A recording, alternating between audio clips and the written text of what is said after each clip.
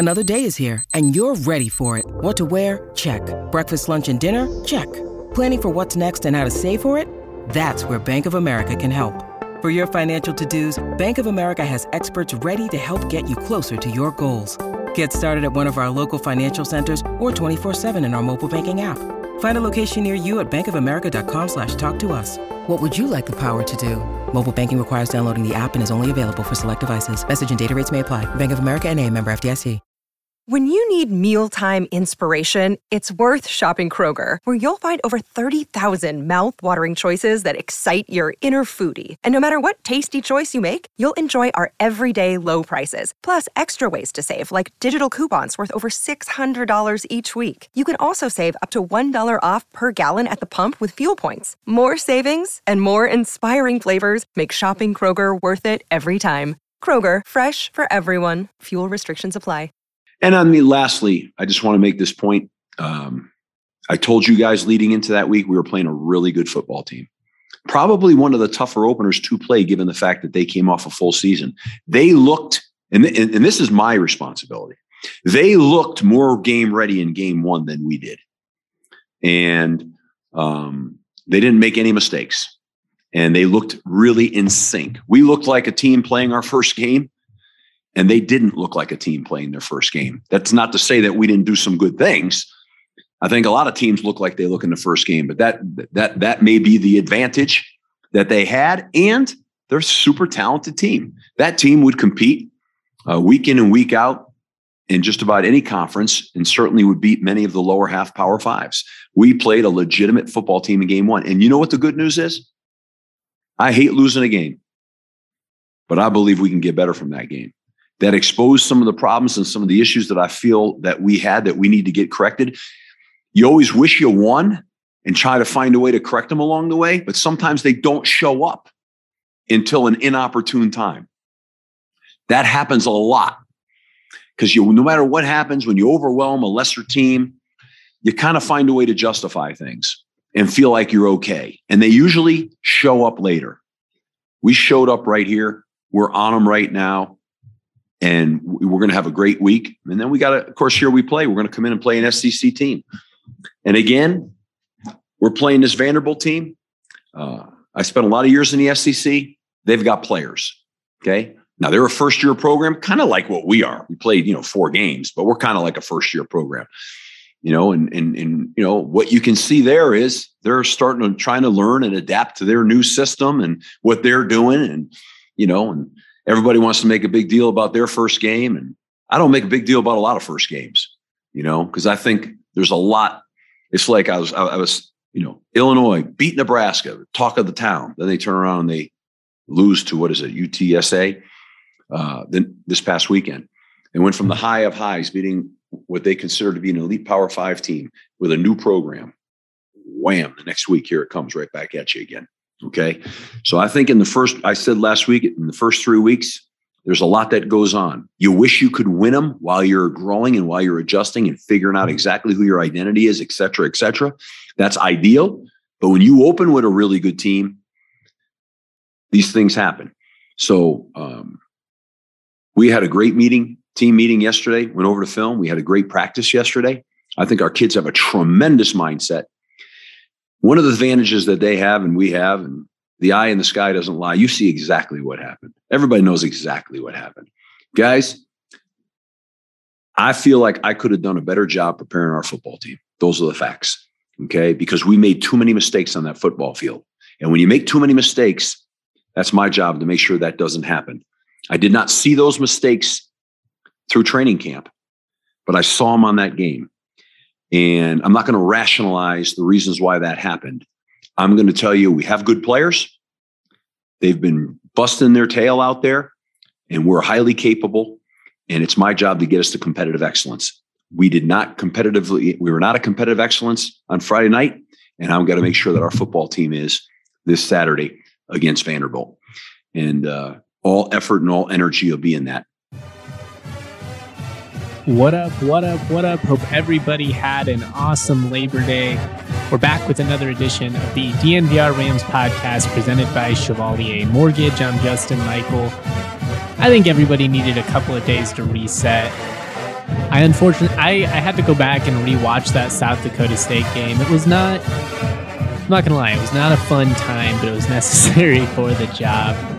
I was going to record another podcast yesterday, but I don't know, I just figured the wounds might still be a little too fresh. Everybody needs just a day off to kind of relax, put it in the past.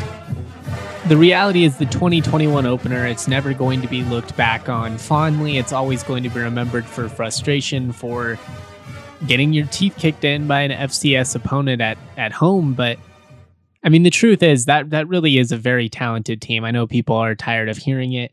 It's not the worst team that CSU is going to play this season. And we're going to kind of dive into everything.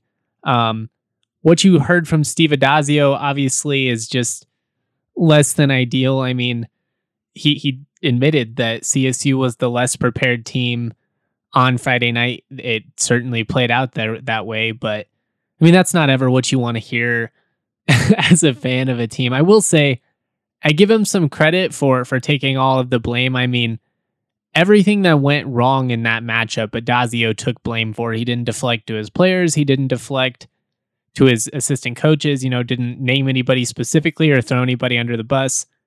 That's fairly rare. I mean, a lot of coaches kind of take the easy way out and just throw somebody under the bus when it didn't go well.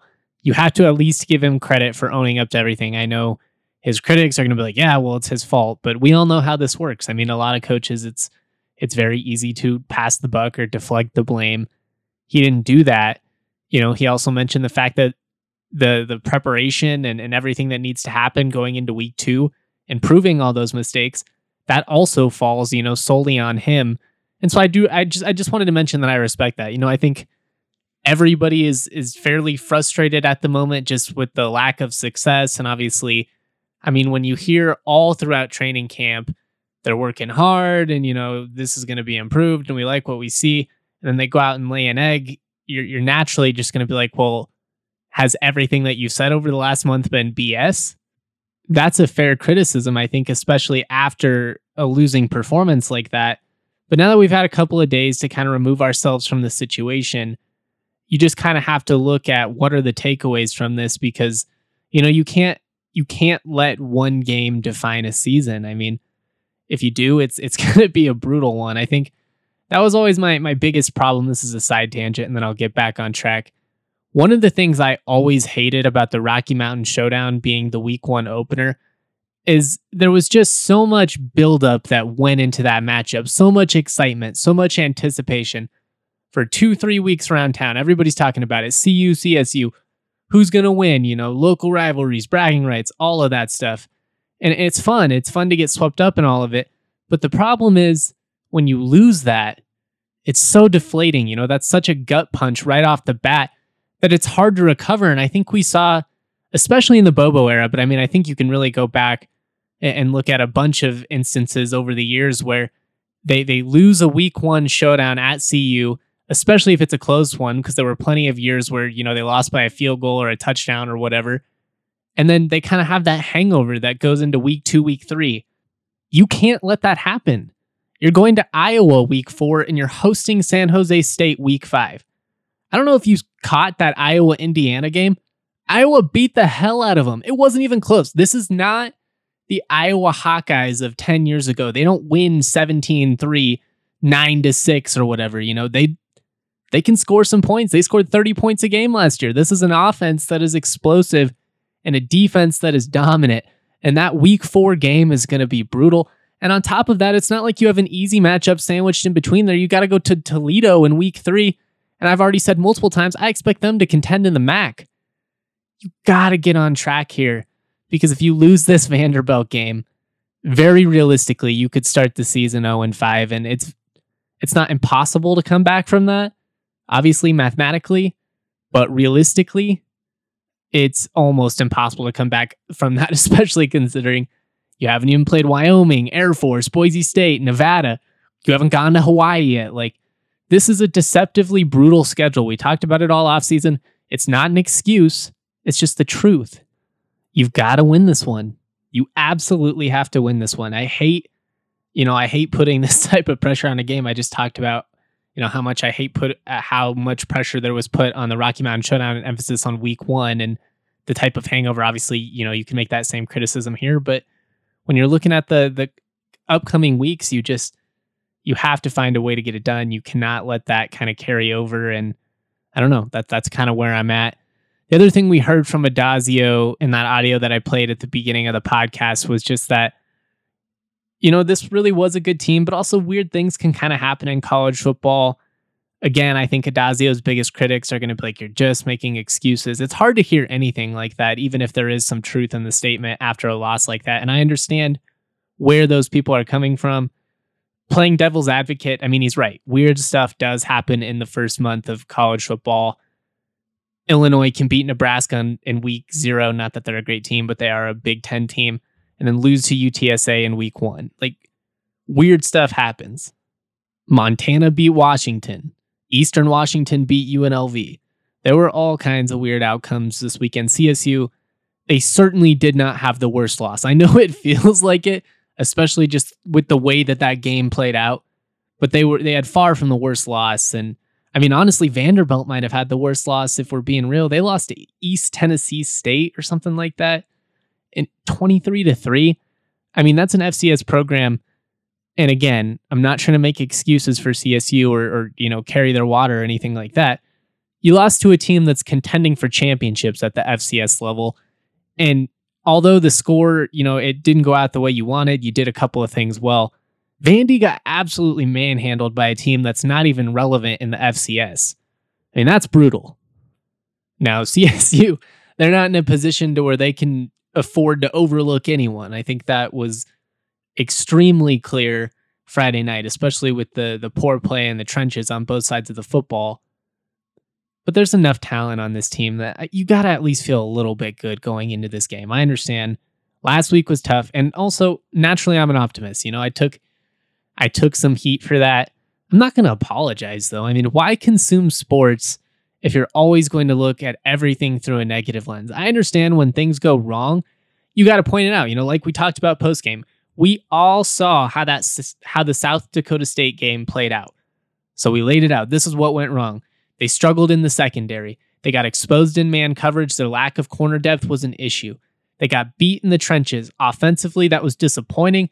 Defensively, it was flat out surprising considering, the veterans that they bring back. The quarterback play, it wasn't tremendous. It wasn't the problem. I know it's tough to think about it, and I'm going to talk about this here in a couple of minutes because those missed shots are what stand out in your mind. But the QB play, more or less, it was okay. There were some things he did well, some things he didn't do great, but it wasn't the reason they lost the game. It mostly came down to the fact that they could not run the ball. The offensive line was getting mauled. They couldn't stop the run themselves. Yeah, they gave up a couple of big plays through the air, but when you get gashed for 7.1 yards a carry and 4 rushing touchdowns, you're very rarely going to win.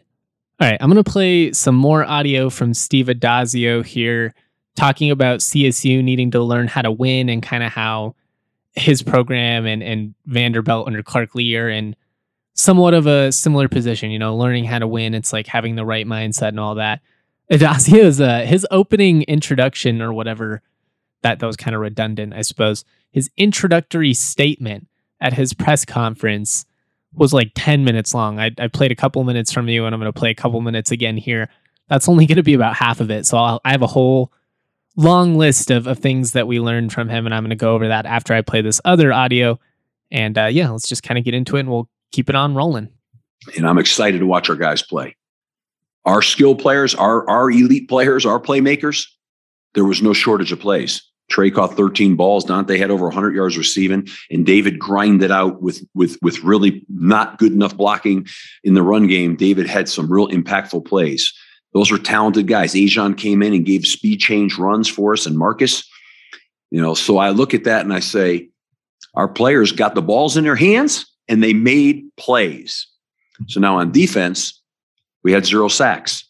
We only had 3 TFLs. Our goal is to have at least 6, right? We didn't really rush the quarterback. We didn't do the things that we traditionally do. So we'll get that fixed. This Vanderbilt team, they've got talented guys. That's all I can tell you. They've got talented guys. And I think that we saw a first year program team, and I'm quite confident. I know that Clark Lee is going to have this team ready to roll this weekend. They're an SEC team with SEC talent. It may not be the elite of that league talent, but they're probably not losing a lot of recruiting wars to Group of 5 schools, to be honest with you. So this is a good football team that's going to come in here. It's an SEC team. It's a Power 5 team. And you know what it is? A new week. And in a new week, anything can happen.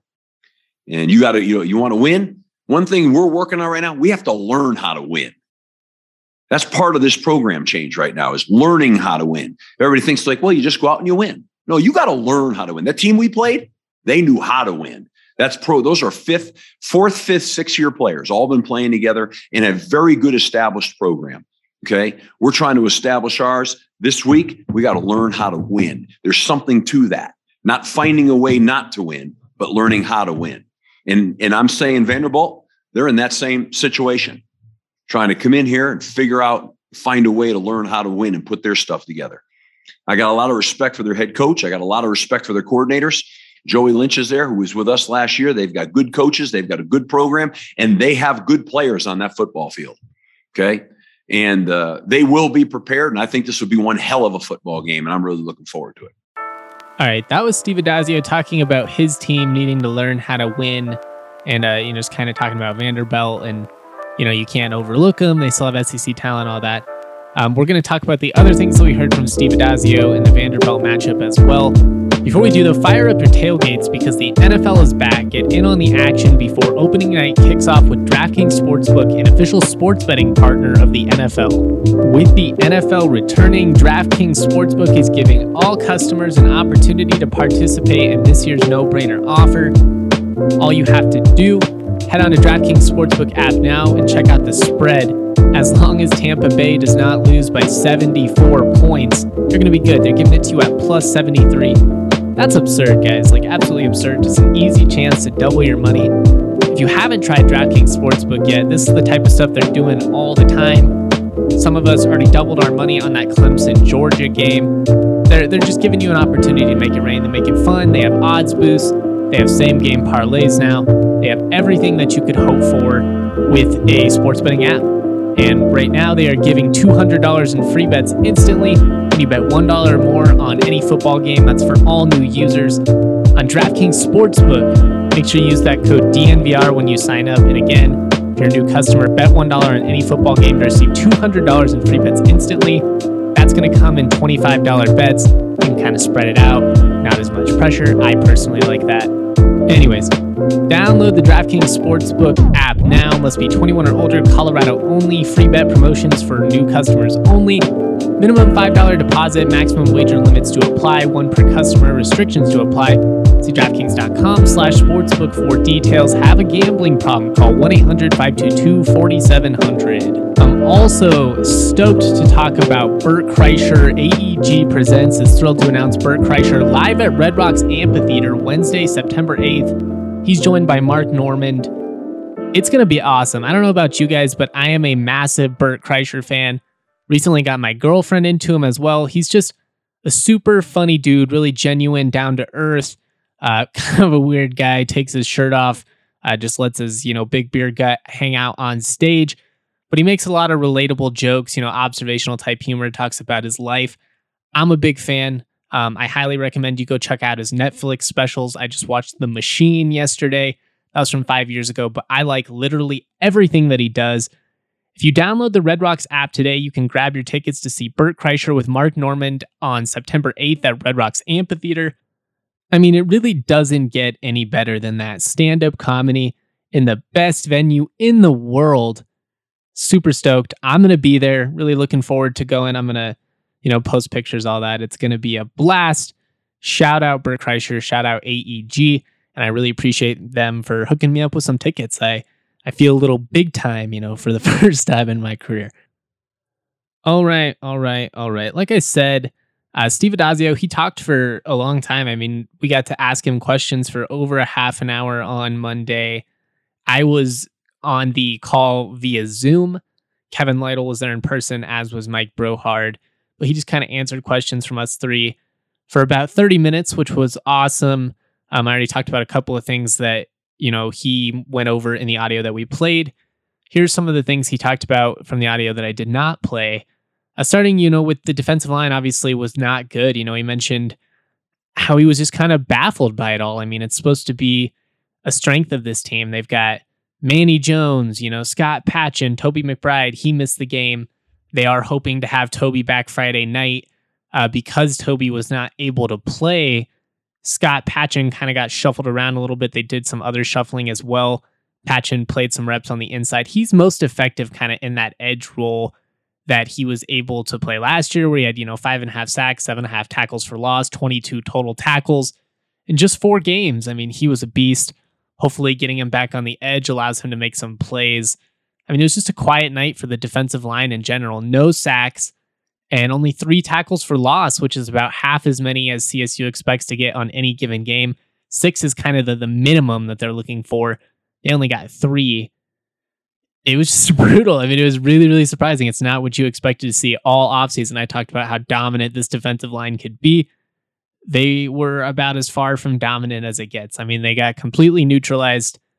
Again, South Dakota State, good team, but we got to see a better effort from this group moving forward. It's got to be more consistent. They've got to get after the quarterback, and you need guys like Manny Jones and Scott Patchin to make plays. They are the big name players. They got to live up to it. I'm not panicking after one game. I think we've all seen them produce at a high level before. I don't think at this point there's any reason to think they couldn't do it again, but they didn't get it done against Friday night. I mean, that's really as simple as it gets. And even Patchin said it himself. I mean, they weren't making any excuses after the game. He's like, I'm a team captain, so we preach gap sound defense. We've got to play gap sound defense. That starts with me. We were not good enough.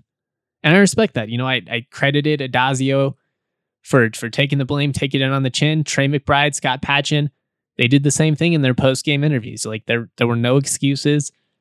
And trust me, this isn't the first time I've covered a CSU team. And, whether you want to, or a bad CSU team, I guess I should say, you want to blame Addazio, you want to hate him, that's one thing. But I've been around plenty of players that make excuses after games, and, you just start to roll your eyes after a while. And that's definitely not in Trey McBride's nature, and it doesn't really seem to be in Scott Patchin's nature either. And you got to love both of those guys. They are worth the price of admission, as is Ryan Stonehouse. Special teams play, Addazio was pretty pleased with it. I would say the punt coverage and just punt effort in general was tremendous. Ryan Stonehouse, man, like, that dude is such a weapon. I'm not sure CSU fans ever fully appreciate how good he is, but he had 4 punts, average of 55 yards, long of 65. 3 of them were inside the 20. I mean, it's not just the leg strength, it's the height. I mean, he just kicks these booming, towering punts that feel like they're in the air forever. And he's really just become so accurate. I mean, he was a little bit shaky early on in his career, had some issues out kicking his coverage, but the last 3 years, the dude has been borderline perfect. If he is not an NFL punter, I don't know what you would want as an NFL team. I mean, I watch a lot of NFL games. Ryan Stonehouse is a lot better than a lot of those dudes we see on a weekly basis. I'm going to be at Broncos games this year. I promise you Stonehouse is better than the punting situation going on in Denver. I don't want to take shots at the guy, but just the truth. I mean, he is that good. I hope he gets drafted. I think he's going to definitely get signed. I hope he gets drafted because he's worth it. He is that much of a weapon. Again, not perfect on special teams, though. You had that weird play at the end of the first half where the field goal unit runs out. There's 9 seconds left on the clock. And again, I said this on Saturday. I don't have a problem with kicking a field goal there. Your offensive line has not been tremendous. There's only 9 seconds left. You have a chance to put points on the board and salvage it a little bit after what was a really rough, final couple minutes in that at the end of the first half. But you've got to execute. They go out there, they look like they're running a fire drill. It looks like they thought the clock was running or something. They completely rush it. Caden Camper ends up knuckling the ball, and it's not even close. And that's just brutal. Those are, big momentum swings. There were a couple of them going for it on 4th down early in that second half. despite being in their own territory and then immediately giving up a score. Like that, like with the final 5 minutes of the second quarter and the first 5 or 6 minutes of the third quarter, I mean, that was the game. Because early in the second quarter, you had that 17-play drive and you score, you cap it off, you're feeling a little better about yourself. But South Dakota State, man, they just kept going. You know, they were relentless. They looked like the tougher team, man. They really did. Just kind of keeping things moving here, looking at my list. Let's talk about the passing offense, I guess. You know, Adazio, he was really pleased with Todd Centeio, and I know it's going to piss off the anti-Centeio crowd beyond no belief, because they are going to look at those 2 missed touchdown opportunities and they are going to say, see, he is not good enough. He can't get it done. To that, I will say, you have to hit those. You have to make those plays. When your entire offense is predicated on running the football successfully and then opening it up by taking shots over the top, if you don't hit those shots over the top, they're just going to keep stacking the box on you. And Todd missed 2 of them that should have gone for scores. Dante was wide open on both of them. But he kind of settled in nicely down the stretch. Again, not perfect. Missed a couple of reads, missed a couple of throws. There were some drops, I felt like. But I mean, in the end, you know, he finished with 316 passing yards, 1 touchdown, QBR of 139.2, completed, you know, over 60% of his passes. Those are all good. Those are all good numbers. And I know the numbers can be a little bit misleading. But my point was, he moved the sticks. You know, CSU was good on third down. It wasn't like they were awful on third down or anything like that. They couldn't run the football. They couldn't run the football to save their life. I mean, they finished the game at a 3.1 yards per carry clip, but that got kind of jacked up at the end because Marcus McElroy came in and took 2 garbage time carries for 35 yards to kind of help juice up those numbers a little bit. Otherwise, it would have been well below 3 yards a carry. It just, all night long, that offensive line was getting blown back. And I think I've already said this like 3 times, but I want to keep coming back to it, because if they can't run the football and they can't stop the run on defense, they're going to be a terrible football team. It's really a simple equation. But if you're looking for silver linings, the third down execution was good. Red zone execution was good. They did lose the turnover margin 0-1, but it wasn't awful. I mean, you got to value your possessions, especially when you're not a team that's going to, you know, when you're Nevada, you can afford an interception or 2 here or there, because, you know, Carson Strong's good to come back for 350 passing yards and multiple touchdowns. He was awesome in that Cal upset, by the way. Still all in on Carson Strong. Don't, you know, get on the train when it's too late. Anyways, you know what I'm saying. There were some silver linings in this, and that's what Adazio wants people to take away. He also just kind of wanted to put the fact that you shouldn't put too much stock into week 1. Weird stuff happens. I get all that. Yeah, that's most of what we heard from Adazio. He said moving forward, he would like to see it more a 60-40 run pass ratio. This past game, it was actually 60-40 pass run ratio, which Adazio actually said was probably the first time in his career that was the case. But they kind of had to, because South Dakota State just kept stacking the box on him. I asked him what we should expect to see from Vanderbilt. Obviously, that's kind of tough because they only have 1 game of film. Clark Lee, first game as head coach after coming over as he used to be the defensive coordinator at Notre Dame. I'm getting all kinds of tongue-tied today. I'm sorry, guys. But, you know, you can kind of look at the Notre Dame film and get some takeaways there. Does expect them to run a lot more variety when it comes to the defensive schemes they throw at CSU. So expect them to be more of a multiple look. You know, South Dakota State, they were stacking the box. They were daring CSU to throw over the top. Todd was able to connect with Dante a couple of times, did make a couple of nice touch throws, was able to connect with Trey McBride on a bunch of play action opportunities as well. Speaking of Trey, we are going to have him on the Rams pod. He's obviously team DNVR. We're going to go over his big performance and just kind of what we can expect to see from Vanderbilt. So make sure you are keeping an eye out on that. I'm very appreciative of him. He is just a down-to-earth dude. Getting back on track, the last, major thing that I kind of had in my notes from Adazio's presser, CSU should expect to have Logan Stewart back Friday night. He did get some reps a little bit late, but they kind of held him back. They're trying to ease him into things. He was medically cleared last week, but they just felt it was in his best interest to kind of go slow. That makes a lot of sense, but I think he's probably CSU's best playmaker in terms of creating turnovers in the secondary. I think Henry Blackburn is going to be very solid, especially in that strong safety type role.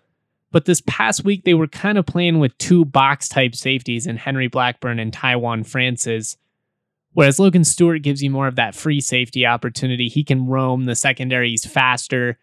He's better at, defending the pass in general. I mean, he has a couple of interceptions, a couple of pass deflections in significantly less games played than Tywan does. He's just better at making plays in the air than Tywan. That's not a dig on him. Everybody has different skill sets, but it was just kind of a tough position for CSU. They were thin at corner, and they essentially were playing two strong safeties. You would have thought that they would have been better against the run given that, but I think it does make a little bit sense why there were some issues over the top, some miscommunication there. I think having the experience of Stewart in the secondary, hopefully, knock on wood at least, should help shore some things up a little bit in the back end. All right, that's all I have for today. My final thought, what I'm going to leave you guys with is just enjoy the little moments. That's what sports are all about, especially college sports. It's tradition. It's being back on campus. Ag weekend is always one of my favorite weekends of the year. This year, we've got new uniforms. That's awesome. I mean, the crowd was so electric on Friday night. I mean, I got goosebumps. I literally was getting emotional standing on the sidelines, hearing people chant CSU and just feeling the buzz of the stadium. I mean, it's been so long since we've had that. And it sucks that the performance and the result were what it was, because that's going to kill the enthusiasm of some of these folks. But to the diehards, I mean, try and stay positive when you can. I mean, when things are awful, you've got to, you got to be honest and say what it is. But we're only one weekend. It doesn't necessarily define a season. You have a chance to pick up a win against an SEC team in Fort Collins. I understand it's Vanderbilt. But how many Mountain West teams can say, let's say you win it, that's your second win over an SEC team at home in the last couple of years. That's not nothing. You have the best tight end in the country. You have the best punter in the country. You've got guys that are awesome in your community like McElroy and Vivens. You've got Patchen, Toby McBride, a leader of the program. That dude's been through war. There are a lot of reasons to still support this team and to still come out and be proud to be and all of that. Again, I'm not trying to be one of those guys that's just like winning doesn't matter. Winning absolutely matters. It fucking sucks when you're losing. Nothing is worse. Nothing is worse. But if you can't focus on any of the good, why even be a sports fan? How often does your team win the championship? I don't know about you guys, but not very much. Been a Nuggets fan my whole life. Guess what? No championships. Been a Rockies fan my whole life. I don't even want to get into that. The Broncos, one Super Bowl victory in my adult life. Technically, they won, the first two when I was a baby, or a little kid, not a baby, but I wasn't old enough to really appreciate them. It's a lot of losing in sports. It really is. It's been especially a lot of losing in Fort Collins these last couple of years, and I know everybody's bruised, they're battered, their ego is hurt. They're sick of it. And I'm not going to tell you that you shouldn't be sick of it.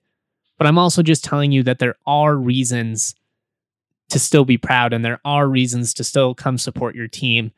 And we've got 11 weeks left. I mean, what are you going to do? Chores? Go to a bunch of fall weddings? Screw that. It's college football season, guys. This is what it's all about. We couldn't even go to games last year, not in person. Just keep the perspective. That's all I'm trying to remind everyone. It's easy to immediately go right back into that furious mode, especially when you lose to an FCS team at home. But appreciate the little things every now and then. At least I'm trying to. And if you hate that I look for optimism, I'm sorry. But I don't know about you, but I don't think this podcast would be very enjoyable if all I did was talk about how everything sucks. So that's where I'm at. That's how I'm going to cover the team. It's how I'm going to continue to cover the team, even if they go 0-12, which I don't think will happen. But I just want to make that clear. I'll be honest after games. I'm going to break them down when things aren't good enough. I'm going to point out that they're not good enough, but I'm not going to rail on people for days on end. Because what's the point of it? I love college football. I love talking about college football. And I'm very fortunate to have the position I'm in. And I'm not, going to just look for the bad in every single situation. It's just not going to happen. So that's just what I wanted to leave you with. Hope everybody is looking forward to that interview we've got coming up with Trey McBride. Make sure if you're a fantasy football player, I am one host of the Fantasy Football Pod now. I am going on DNVR Bets. Actually went 4 for 4 on Friday. Not trying to flex, just a fact. I'm one of the hosts of the Draft Pod. We've got all kinds of content for you over at DNVR. I'm Justin Michael. This is the DNVR Rams podcast presented by Chevalier Mortgage. Game week, week 2. Time to move on.